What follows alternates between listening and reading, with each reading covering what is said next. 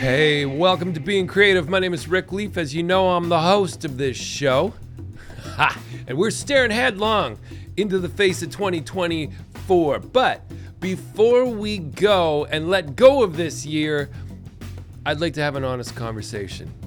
As honest as it could be about how you're your biggest problem moving forward. Would you like to have a conversation like that?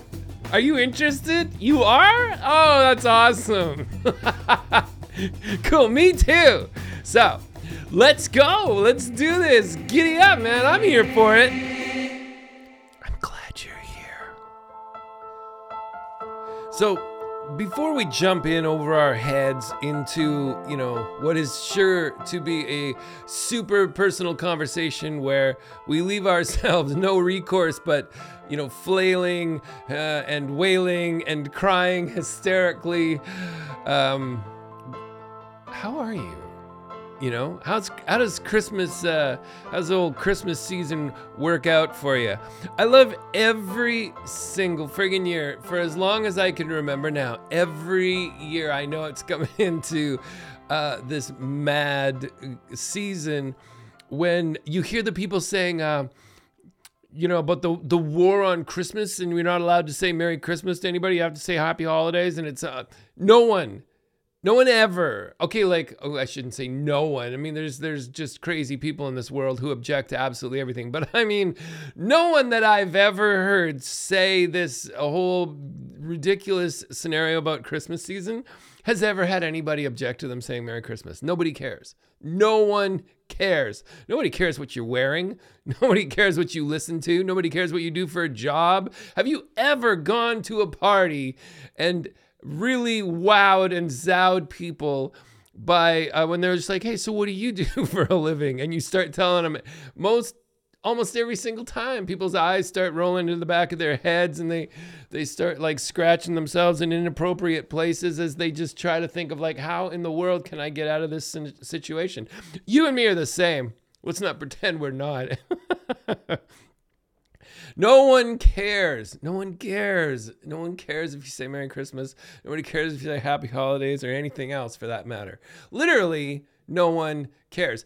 And I've gone to the point in my life where I'm actually quite liberated by that. I feel really positive. And so when I'm just I don't have to work in retail, so I don't have to go to the mall. I don't have to go to these shops. I hate shopping for the most part, so I avoid stores anyway.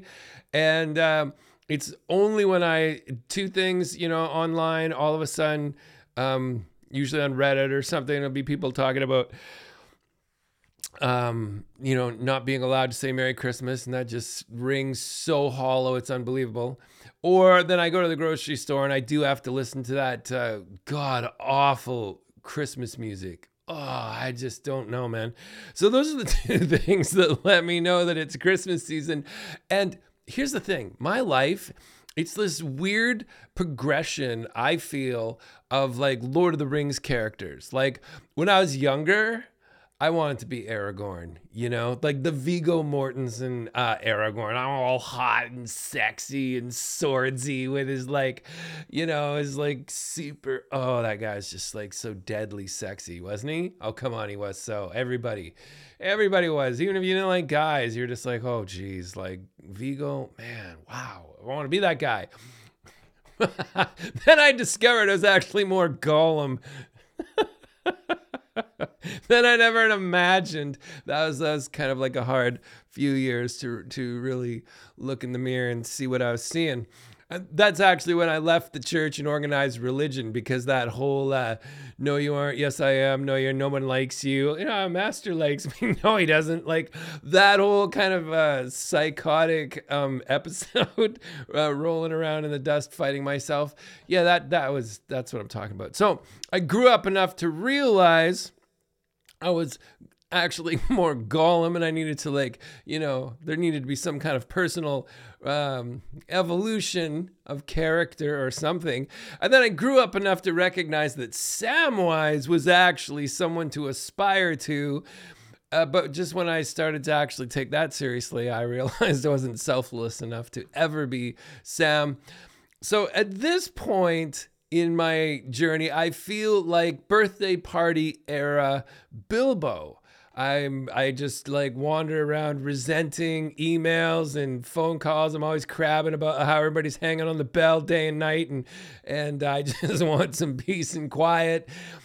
And that great quote that it's no bad thing to celebrate a simple life. So that's me. I'm happy as a clam that almost no one knows who I am anymore, where I am, or what I'm doing. I'm living a simple life, and I'm realizing that that's no bad thing. Christmas, super simple. Hardly went anywhere, hardly did anything, just surrounded by a couple really awesome family members. It was really chill, had so much fun. So I hope you are on some sort of similar trajectory that brings you joy and peace, and also like a great kind of barometer for how much BS is going on and that nobody ever cares what you call the holidays. But that's not what today was all about. Today, this episode, we have to have a conversation about how, well, let's be honest. Can I say it to you as a friend? Let me say it to you as a friend first, and then I'll include myself. We're going into 2024, and I think it's time that you recognize that you're your own worst enemy. Hear me out.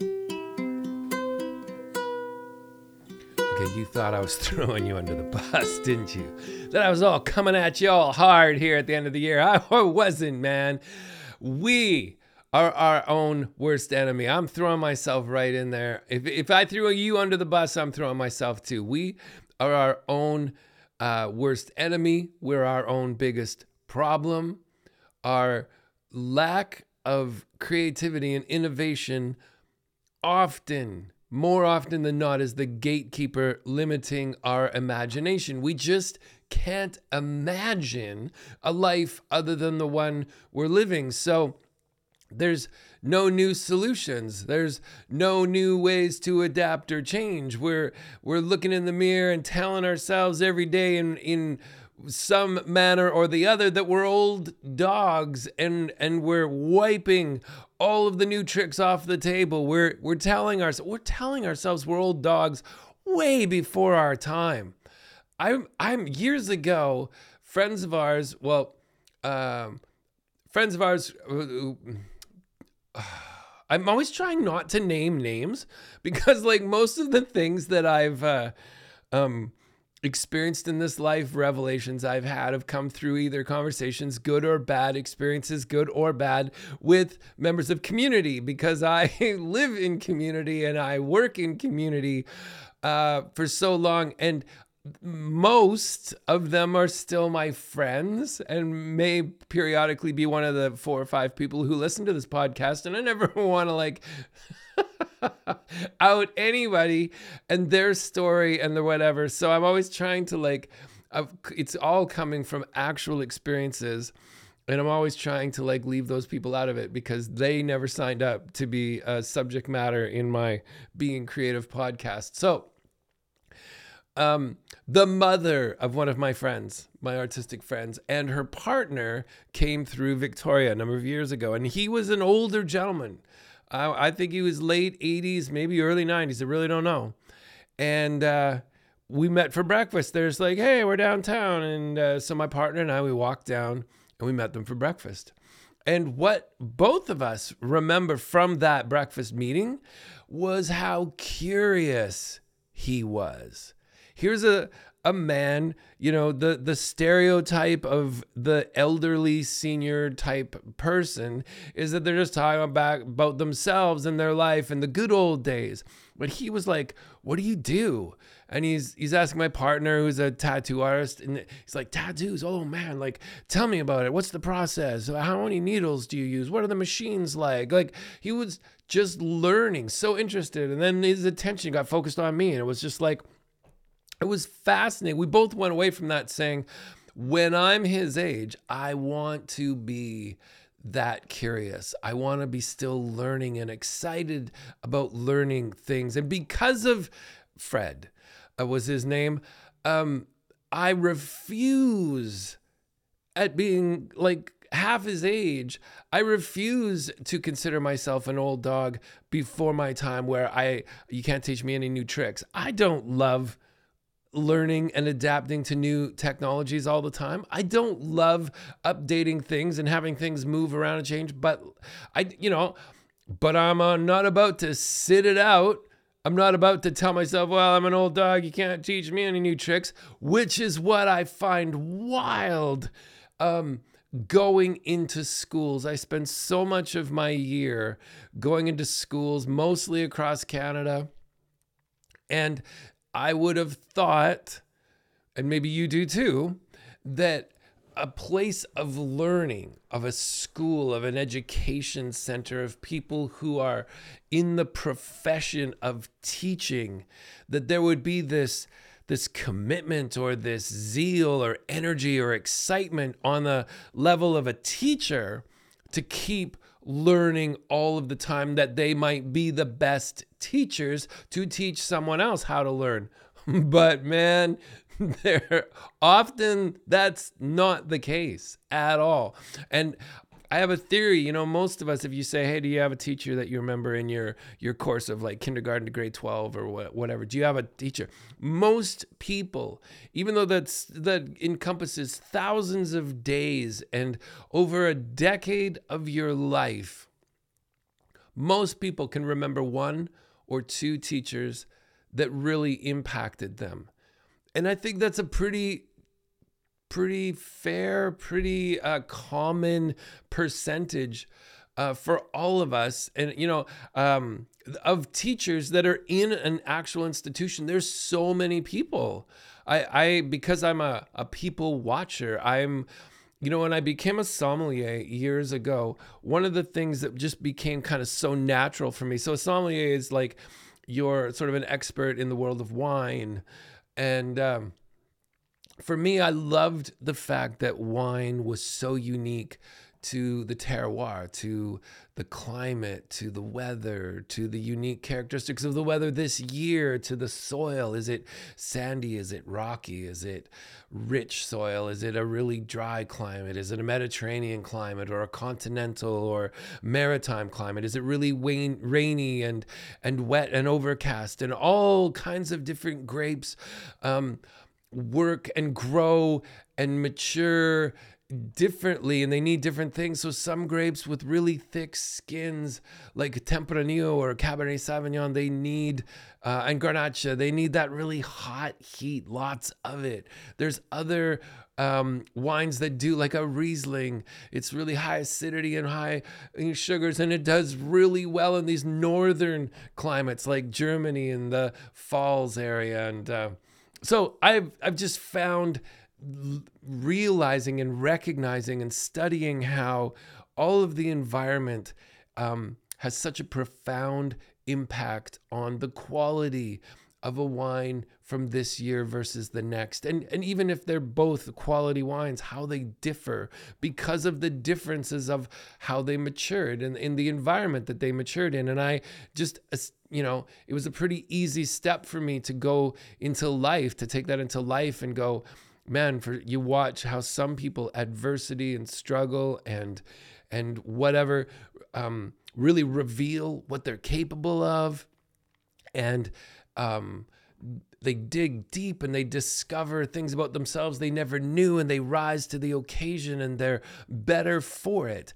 And other people might experience something even much, much less severe. It's just some roadblock, some simple discouraging comment or an online experience or whatever, and it will shut them down and will make them bitter and angry. I have a friend from a decade ago. We were friends. We worked. They were an artist, amazing artist. I was so inspired by them. But this particular friend, I don't think had a relational bridge left in their history that they didn't leave just burn to the ground and leave as a smoking ruin. They just burned every bridge in their life the longer they went. And for almost nothing sometimes, just literally virtually nothing happened, and they would be so bitter and angry that they would burn that relationship to the ground and carry on. And so it's fascinating to me as somebody who watches people to see what we tell ourselves and the power of the story that we tell ourselves. I was in a school a few years ago, and the principal, I think it was like Tuesday night or something, said, "Hey, why don't you walk over to our house and have a glass of wine with my partner and I that night?" And so I walked over, been in the school, probably a couple of days. I usually do a 1-week residency. And so poured wine, sat down, and the principal said, "So you've been in my school for a couple of days. I bet you by now you've figured out which of my teachers are thriving and loving it, which are in over their head and, flailing, just trying to keep their head above water, and which are totally done, just coasting to the retirement finish line." And I would never have categorized the teachers that way, but as the principal was talking, I was like, "Oh yeah, that. Oh, and those two. Yep. And that. Oh, that's a really good way to describe that thing." Like, I just, in my head, I was scrolling through the 2 days that I'd been in that school and the way those teachers had come into the sessions with their classrooms, and I just thought it was really fascinating when I thought of some of those teachers who were kind of like packed it in and were just putting in time, coasting to the finish line. They might have had a decade to go. It wasn't like it was March and they were trying to coast till the end of June. They were years from the retirement line, and they were exuding this incredible kind of ambivalence with life and boredom and lack of interest and excitement that guy Fred, who was 92 years old or whatever, had in life. These teachers had none. And I was like, well, when you meet people like this, hopefully we're all observant enough to go, okay, I'm seeing in you this pattern of belief that I don't want to adopt to myself. So the next time maybe I get back to my studio now and I'm trying to figure out a new editing software or some new plugin to my editing software that's going to allow me to do some new edit, which eventually will be great for the videos that I'm producing. But to get to that point, I have to go through that learning curve again, and I get a new piece of recording equipment for my voice. I get a new microphone. I get some new software for that, and I have to learn how to use that before I can actually implement the tool to be better at the creativity that I all bought it for. And I don't necessarily like it. I don't know if you guys all do, but I will be damned if I'm going to sit out on the side and coast to the finish line. I am going to be that 92-year-old dude who meets some young artist, songwriter, tattoo people over breakfast, and it's like, tell me about your life. Tell me what's going on. I'm fascinated and following up with questions because it's just like all so interesting, because life is interesting. It's challenging and it's hard. And all of that hardness and difficulty and challenge is what reveals what's amazing, which is why it's important to have this conversation as we go into 2024.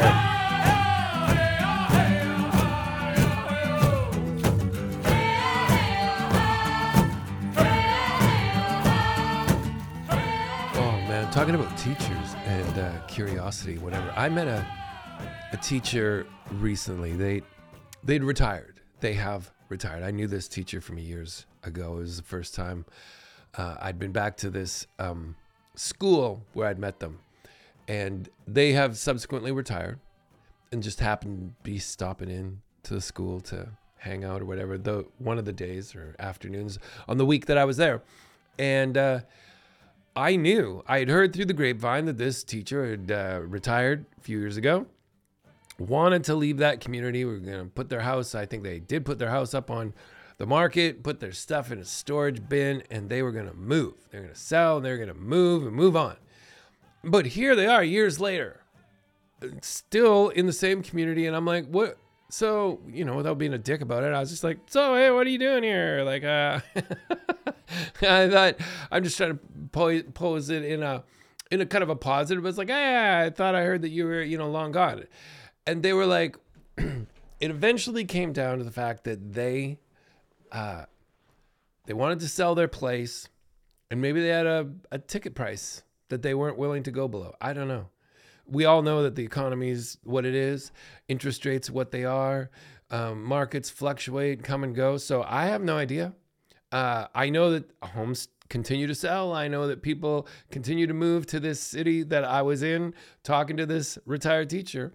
I know that there's people always looking for properties. Some people can afford the $700,000 million property, and other people are looking for the $250,000, $350,000 economy thing, trying to get into the market. So I can't imagine that this teacher, literally can't find anybody who wants to buy their place, but maybe they just have this ticket price. But anyways, what I found interesting was they were just like, yeah, I can't move.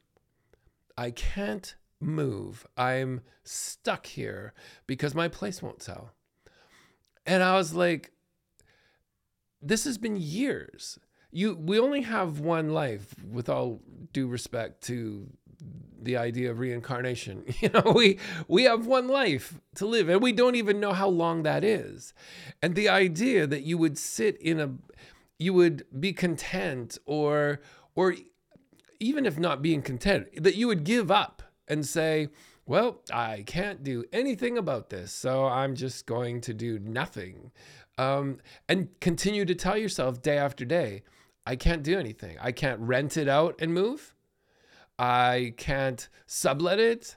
I can't, you know what I mean? There are always options. They may not be our favorite or our first choice, but to say, I can hardly think of personal things. Like, differentiate, of course, between the fact that there are institutional problems and structural, institutional, kind of political, socio-political, religious, whatever. There are massive systems and structures in place that none of us can do anything about. I'm not talking about that.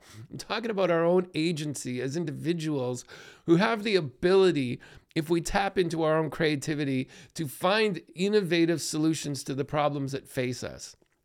But the fact that we tell ourselves these self-defeating stories that are based not in truth, but in insecurity, and is what limits us, and which is what going into 2024 is going to be the biggest problem for any of us. I don't know if you're a listener, if you're one of the 5 people who listens who listen to this podcast, I've told you that story about how my drum keeper from Standing Nation, Rob Spade, used to say every week, as we would gather around the drum, as a teaching drum, Anishinaabe teaching drum. And so there was drummers from all sorts of different nations. And most people around there didn't sing, I don't think, or if they weren't around the drum. And so your voices, you're singing high, you're singing loud, you're giving everything you've got. And so he would often need to tell stories, either going into or coming out of a story, just to give everybody's voice a chance to, recuperate from one song to the next. And so he would always have this tagline, you can't tell anyone what to do. And it was a few words, but it was such a profound observation. You can't tell anyone what to do. I get into that situation with that retired teacher who's just like, yeah, I'm stuck here. I can't do anything. It's like, well, I can't tell them what to do. There's no point. So I don't even bother. Which is why I continue personally to do more than I should ever be able to. I travel more. I experience more people in places than I should ever be able to based on my income. Since leaving the music industry, I've written, performed, and recorded more songs than I ever did inside the machine. I play more instruments than I ever imagined I would, and I play them better than I ever imagined or dreamed that I could. And I know that this sounds like a humble brag fest or something, and it isn't. I would love to communicate somehow to you that you, because we all are, but that you are more capable than you've ever given yourself credit for. And these hard times, these down times, these frustrating experiences that we all wish we could avoid. And I hope, or I think by, if COVID hit, if the pandemic hit in 2020, it just seems like it really hasn't let up. Somehow life hasn't let up for 3 years. Now we're going to go into our 4th year. And I'm like, if this time hasn't revealed to you what you are capable of, that you're able to do things that you never imagined, that you were able to overcome obstacles that would have seemed insurmountable years ago, but now you're just like, this is frustrating, but I'm going to tap into everything I got and I'm going to beat this thing. I don't know if you remember or heard that Marianne Williamson quote, our deepest fear is not that we are inadequate. Our deepest fear is that we were powerful beyond measure. It's our light, not our darkness, that most frightens us. We ask ourselves, who am I to be brilliant, gorgeous, talented, fabulous? Well, actually, who are you not to be? You're a child of God. You're playing small, doesn't serve the world. There's nothing enlightened about shrinking so that other people won't feel insecure around you. We're all meant to shine as children do. We're meant to make manifest the glory of God that is within us. It's not just in some of us, it's in everyone. And as we let our own light shine, we unconsciously give permission to do the same. Other people to do the same.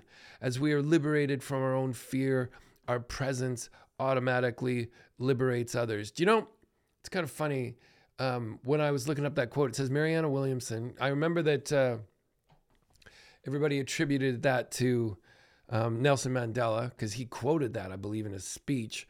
But Marianne Williamson wrote that. I don't know her or anything about her. It says it says in the footnote that it was from A Return to Love, Reflections on the Principles of A Course in Miracles. And A Course in Miracles was the most bonkers book I've ever read. So I think that's kind of hilarious. I didn't know if this is her. I don't have no idea. I'm going to have to look it up is what I'm saying afterwards. But you know what, my friends? It is really something if you find yourself believing that our deepest fear is not that we're inadequate, but that our deepest fear is that we are capable of so much more. And I think for some people, it is our light and not our darkness that frightens us most. I remember writing a line in a song from I did an album in, I believe, 2006 called, The Winter of Discontent. And there was this line in the song, Days of Wonder, where I'd had this dream where this little boy came to me in my dream and told me all of this. And I woke up and I wrote it down and I made it lyrics for this song. And I realized upon thinking about it later that little boy in my dream was actually me. It was a version of me, a younger version, speaking to that adult version of me. And it's like, on the shores of pain where the sand is stained with innocence, a child said, come lie down, let me show you what I found. The pearls deep down in the blue and green are the brightest you'll ever see. The waves that drag you under are the ones that let you see. The pearls deep down in the blue and green are the brightest you'll ever see. The waves that drag you under are the ones that let you see. I love that line. I know that I wrote it, but I remind myself of that. Honestly, I think sometimes, I write my songs now absolutely for the people that I'm writing with. If I'm using songwriting in schools for the whole Songs for Schools mentorship program that I put together because I love writing songs. And I thought, if I could find a way to share what I love with other people that might also love it, then maybe that could be a profound experience. And overwhelming it has. At this point, over 60,000 students have been part of the programs and the projects that have produced just dozens and dozens of these educational anthems, exploring all of these different themes, and it really comes down to that shared experience. And so I love songwriting. I love lyrics, and often the lyrics that I write, they come back to me to speak to me. And that whole idea of like the waves that are going to drag you under in the storms of life. And you feel like, that's it, I'm going under, I'm never coming back up again. I felt that. Maybe that's what this teacher was trying to communicate, up there. It's like, it's an insurmountable waves in the storm of life. I can't sell my place. I can't leave this town. And for me, when you kind of resign yourself and you just get dragged under, what do you see down in the deep? What do you hear? Do you hear your own heartbeat? Do you hear your own ragged breath in the middle of the night as you cry out to some being or to the universe or whatever? Where you're just like, I don't want to give up. This is my dream. I want to do this. You know what I said at the beginning of this episode, that nobody cares what you do. Nobody cares if you say Merry Christmas, whatever. Nobody cares if you go after your dream. So go after your dream. Nobody cares. They're not going to be, you're not going to, if you're waiting for a whole bunch of people, your friends and family and everybody else to line up on the sidelines of your life and cheer you on, and give you like the ticker tape parade and the cheerleaders and the chants and the drums and the fireworks and the, Star Spangled Banner and the whatever, It's never going to happen. You're going to make it happen or nobody is. And you're probably going to make it happen in the middle of the night by yourself. And that is amazing. That's your light. That's what you are capable of. So stop playing small.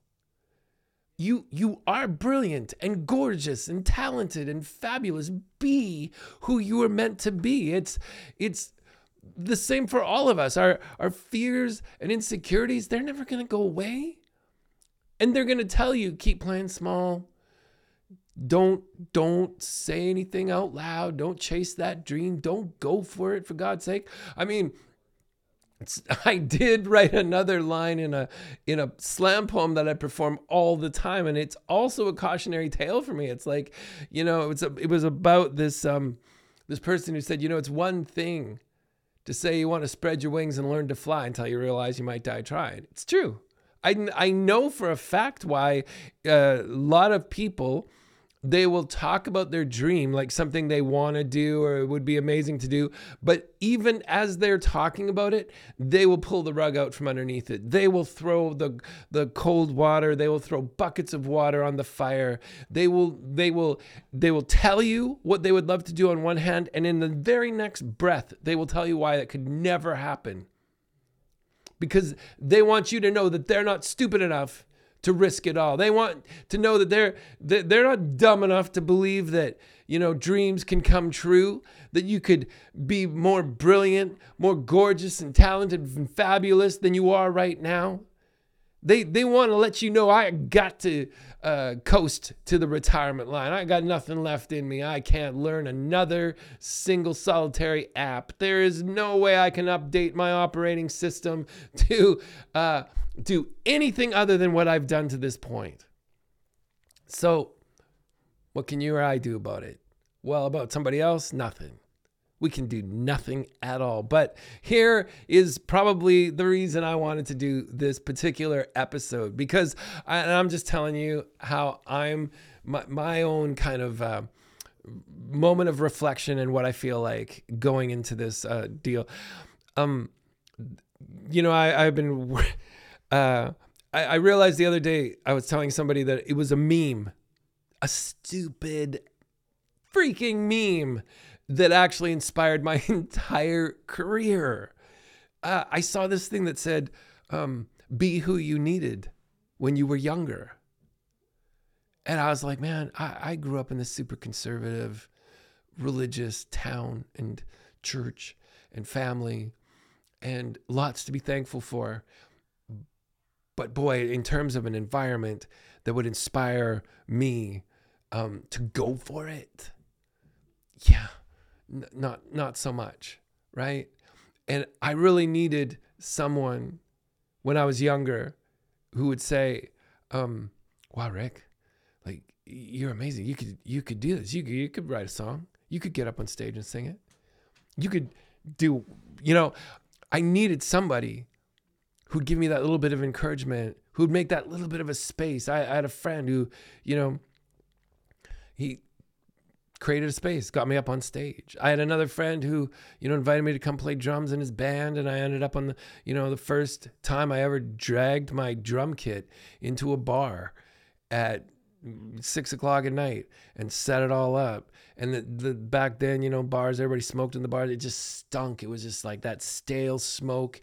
And then all the beer that had been spilt on the carpet. Why did they have carpets back then? I don't know. But I was so excited. It was just so alive, and the smell of the place, like that stale smoke and whatever. And that paled into comparison. We got all set up and started sound checking and got the sound. And then we went and, left for a couple hours and came back all wearing our black clothes or whatever we were wearing, and sat down behind my drum kit. And now people are smoking, and the room is filled with these clouds of smoke, and the voices are loud, and the clinking of glasses, everybody's drinking, and the voice, and we start to play. It was magic. It was just some stupid little bar in some little town you've never heard of, that I've never been back to, but it was magic. For 4 hours, it was magic for me to step out and go, I could play drums. I could play drums in a band that played such great songs that the dance floor would fill and everybody'd be singing along. And I got to live that. That was magic. And do you know how you get to experience the magic? You have to step out of your comfort zone. I often, when I'm doing my mentorship workshops, I'll make this big circle. Well, I'll write comfort zone, and I'll draw a big circle around it. And while I'm drawing it, I'm saying, every one of us has one of these. There's nothing wrong with that. It's not like, it's understandable. And then outside of that circle, somewhere else on the whiteboard, I'll write where the magic happens. And I'll just draw a line from inside the comfort zone pointing toward where the magic happens. And I'm like, when I ask you to like write a song or be part of this video or sing or write slam poetry and get up and perform it, I'm asking you to step outside of the comfort zone. I know that. But I'm not asking you to step outside of the comfort zone so that you would be uncomfortable. I point to those words where the magic happens. I'm like, I want you to experience that. Because as an artist, as somebody who pursues my dreams and doesn't give up, that is worth everything. And I want every student in that room who's willing to spread their wings and learn to fly, even though they realize they might get made fun of, or they might stumble and fall. There was one school I was in, this kid, I'll never forget it. It was elementary school, so maybe it's grade 5 or 6. And when I got to the point of who would like to come up to the front and read your slam poetry, this kid is just waving his arm, ooh, ooh, ooh. He's doing the Hermione Granger thing, where he just couldn't wait to get up there. And so I called him up, and he was so excited. He got up and he started reading his poem off of his paper, and then maybe he'd written really messy or something, but at some point he lost his way. At some point he lost his train of thought, or he lost where he was on the page when he looked back down to it. And in a second, it's like in a nanosecond, all that confidence, all that joy and fun, everything was gone. And it was just abject fear and panic. And he just gave into it. And he just started crying. And the teacher came over and she was trying to console him. And I, in those situations, often just kind of want to move on to the next student who might get up and perform, because I don't want to like everybody just sit there and look at this kid. So the teacher said to him, hey, go ahead and go sit in the hall and just collect yourself. Like, don't worry about it. So a couple more kids, they read, we're getting to the end of the session. So I just like, okay, everybody, like, I'll see you tomorrow. And I pack my stuff up. I step outside the door and this kid is sitting on the floor in the hallway. So I just sit down beside him. And I said, dude, I know exactly how you felt. And I tell him this story. I said, I started playing drums in this band. And every time we were about to play, if it was a Friday, Saturday night gig, I would, in late afternoon on Friday, I would start feeling sick. And I'd be like, oh no, I'm coming down with something and maybe I'm not going to be able to do the show and I'm going to get, and then I'd push through or whatever. And I realized, I realized that at some point I wasn't sick. I was just nervous. And it was manifesting that way. It was like the nerves were so bad it was making me physically sick. Now, my mind did this really great thing. When I realized I wasn't actually sick, it transferred all of that nervous energy and fear and whatever into giggling.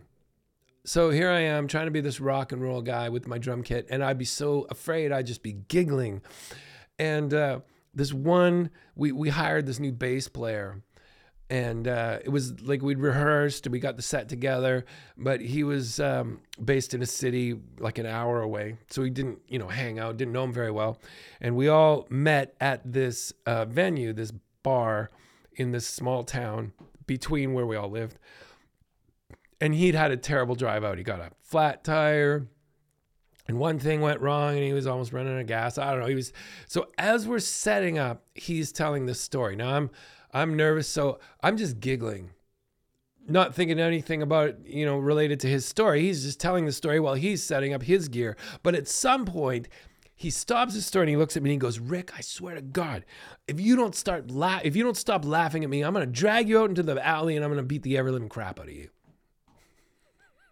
Which makes me even more nervous, which makes me giggle even more uncontrollably. And I'm kind of panicking now as I'm trying to, gasping for air around and talking around this uncontrollable fit of hysterical giggling. Like, it's not you, man. I'm just nervous. I'm like, he didn't, in the end, beat the crap out of me, but only because I managed to get the story out. So, I'm telling this kid that story. I'm just like, do you know what? I used to feel sick and I used to think I wasn't going to be able to do it. And then I started giggling. This guy wanted to beat me up, whatever. So hang in there, Well, anyways, that kid takes that little pep talk, whatever it was, goes away. Next day I come back into his room and he puts his hand up again. And I thought that's probably one of the most courageous things I've seen a student do at his age. Got back up, read, didn't lose his place in whatever. And it was great. Now, when I'm in a school doing slam poetry with the entire school, it could be 300-400 students.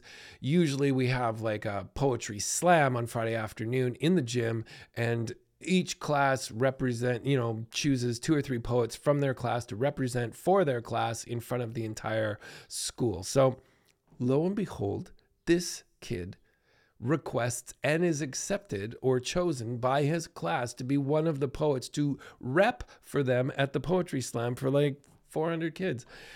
So I'm setting up, I'm going to be playing, I'm going to be performing as well as like facilitating this whole poetry slam for these students. And I'm bringing my stuff backstage out to the front of stage and I'm setting up. And I hear this teacher's assistant standing outside what I discovered was the bathroom backstage. And she's calling through the door going, do you want me to call your mom? Do you need somebody to come and get you? And I hear this kid in this bathroom off stage throwing up into the toilet who manages to say, no, don't call my mom. I'm just nervous. And it was this little dude, this little grade 6 slam poet who was so afraid and so nervous but so committed to his brilliance and his talent and his poem, that he would put himself through that so that he could complete the joy of what he had discovered by writing and performing slam poetry. Man, that is what I want for everybody that I can. If you're going to step outside of that comfort zone, I will want you to get to that place where you can have the magic happen. That's what I want for 2024 for myself and for you, right? And what is the biggest thing that's going to prevent any of us from doing that? It's going to be, we got to get over ourselves, of course, but we have to. And I would say this, if I can't tell you what to do, but could you please be careful for the people you let into your inner circle? Those people who can just drain the life and the creativity, and whatever, all of the things that it takes to step outside of your comfort zone. I mean, getting to where the magic happens is messy. It's confusing. Sometimes you get lost. Sometimes things don't work out. For instance, this is a stupid story, but a silly story, not stupid. It's silly. But most profound things in my life, I feel like they often come down to something as silly as this. We were in Spain recently. We're walking around Seville. We were there for, I think, 3 or 4 days, my partner and I. And this one morning, my partner, for whatever reason, was on a quest to find the perfect place to get a cappuccino and a croissant. And we walked around and we saw this place. No, let's keep going. Walk around the corner, see another place. Yeah, no, let's keep going. And so for whatever reason, my partner found none of them appealing. And we walked and walked and walked. I had maybe half an hour, 20 minutes. I don't know. Eventually, they picked one and it was super disappointing. But I didn't feel any regret. I didn't bitch and complain that we were at a stupid breakfast place, because that's the way intuition and creativity work. You follow your gut. You chase ideas and inspiration, and sometimes it really pays off, and sometimes it doesn't really go anywhere. But if you're surrounded by people who are committed to never failing or falling or flailing about or wailing or crying or getting, whatever, they will make your life a living hell if you are committed to that creative process.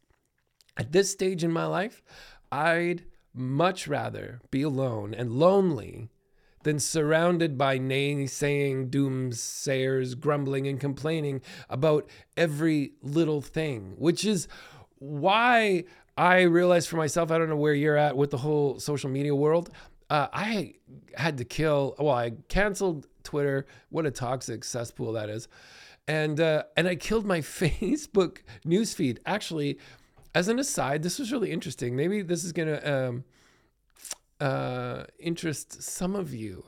I read this article about somebody named Lewis Barkley, who had created an app called Unfollow Everything. And it started off by saying Lewis Barkley created this app, Unfollow Everything, and for his efforts, Facebook banned him for life. And if Facebook hates you, I'm really interested, because I think I might really love you. So I read this article, and what he had discovered was, all of the ads, all of the sponsored ads and everything else, and everything that Facebook pumps into your news feed is driven by who you're following and how you're interacting with information. And he discovered that if he'd created this app where you could just, with one click, it would unfollow everything and everyone. You could still be connected.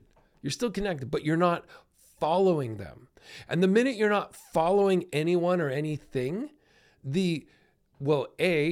no friends, no family posts, nothing's coming up in your news feed, but neither are ads. There's no ads. There's no there's no rage bait, things to get you going, whatever. It's brilliant. Why would you do that? Well, I still want to be able to maybe be connected to, there's some people in my life that I'm only connected through Facebook. There are some schools that I'm only connected to. Marketplace is also something that I would like to do. So I would like to be able to use it for those reasons, but I realized, like everybody else, I started Facebook back in 2005 or 6 or whenever it was, and it has just become this unhealthy habit. Every time you're in an idle moment, standing around, it's like, you find yourself pulling out your phone, clicking on the app, opening it up, and scrolling through a bunch of crap that makes you either feel bad about yourself, feel frustrated, or are actually Chasmith, what's his name? Chasmith Palapatio.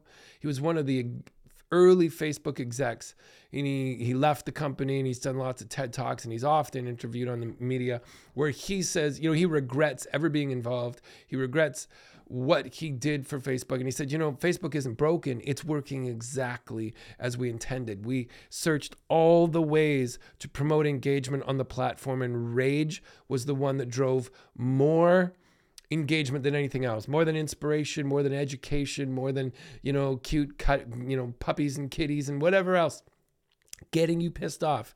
That was what got people to spend time on the platform, share those things, and interact with them.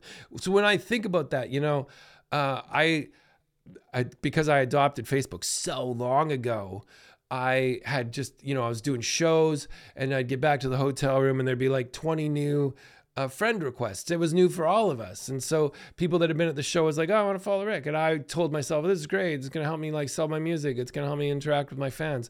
Well, I ended up with like 1,000 or more people I didn't even know.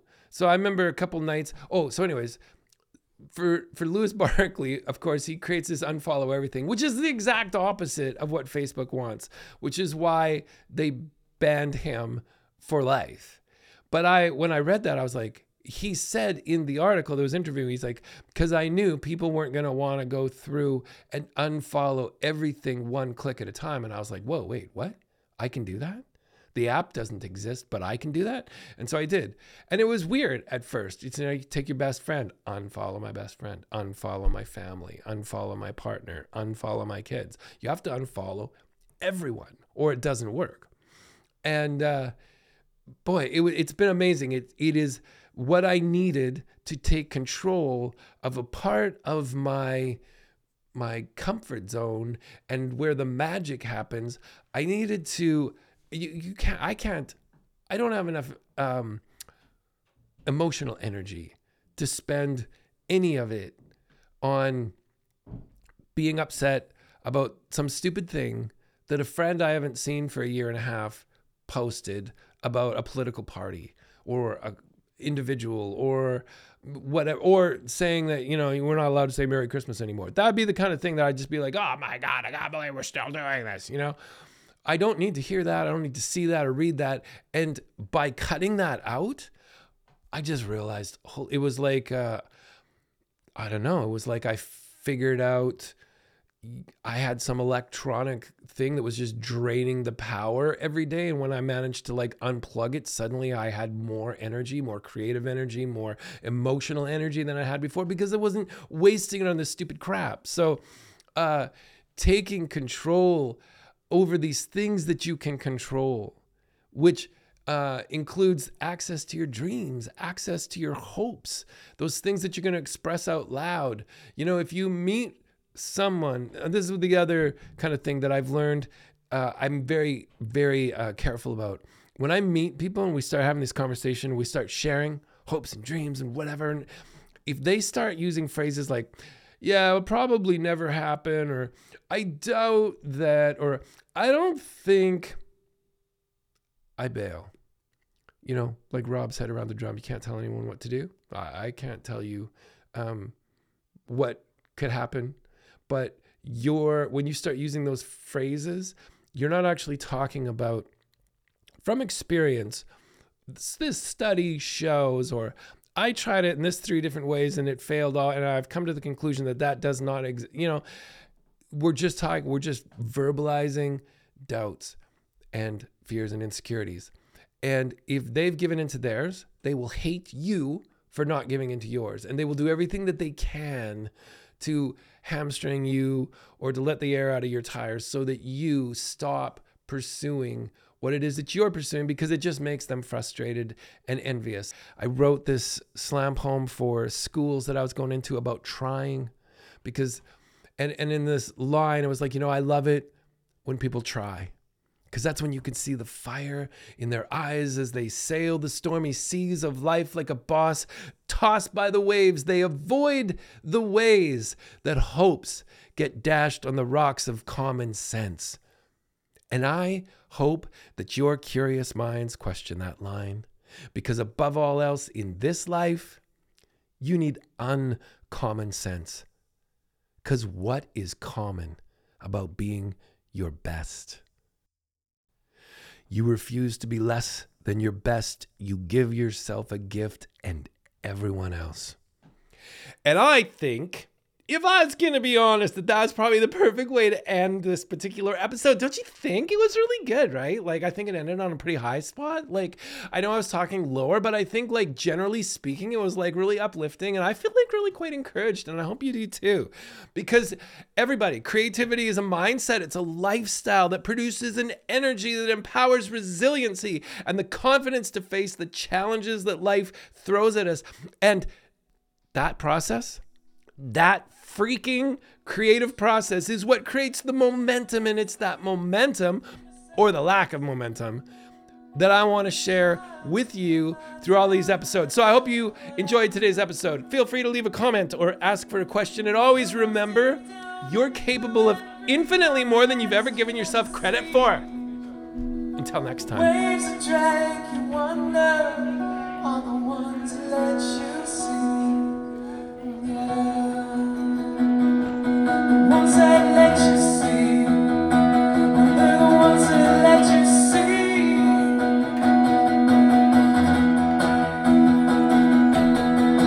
Return again, days of wonder,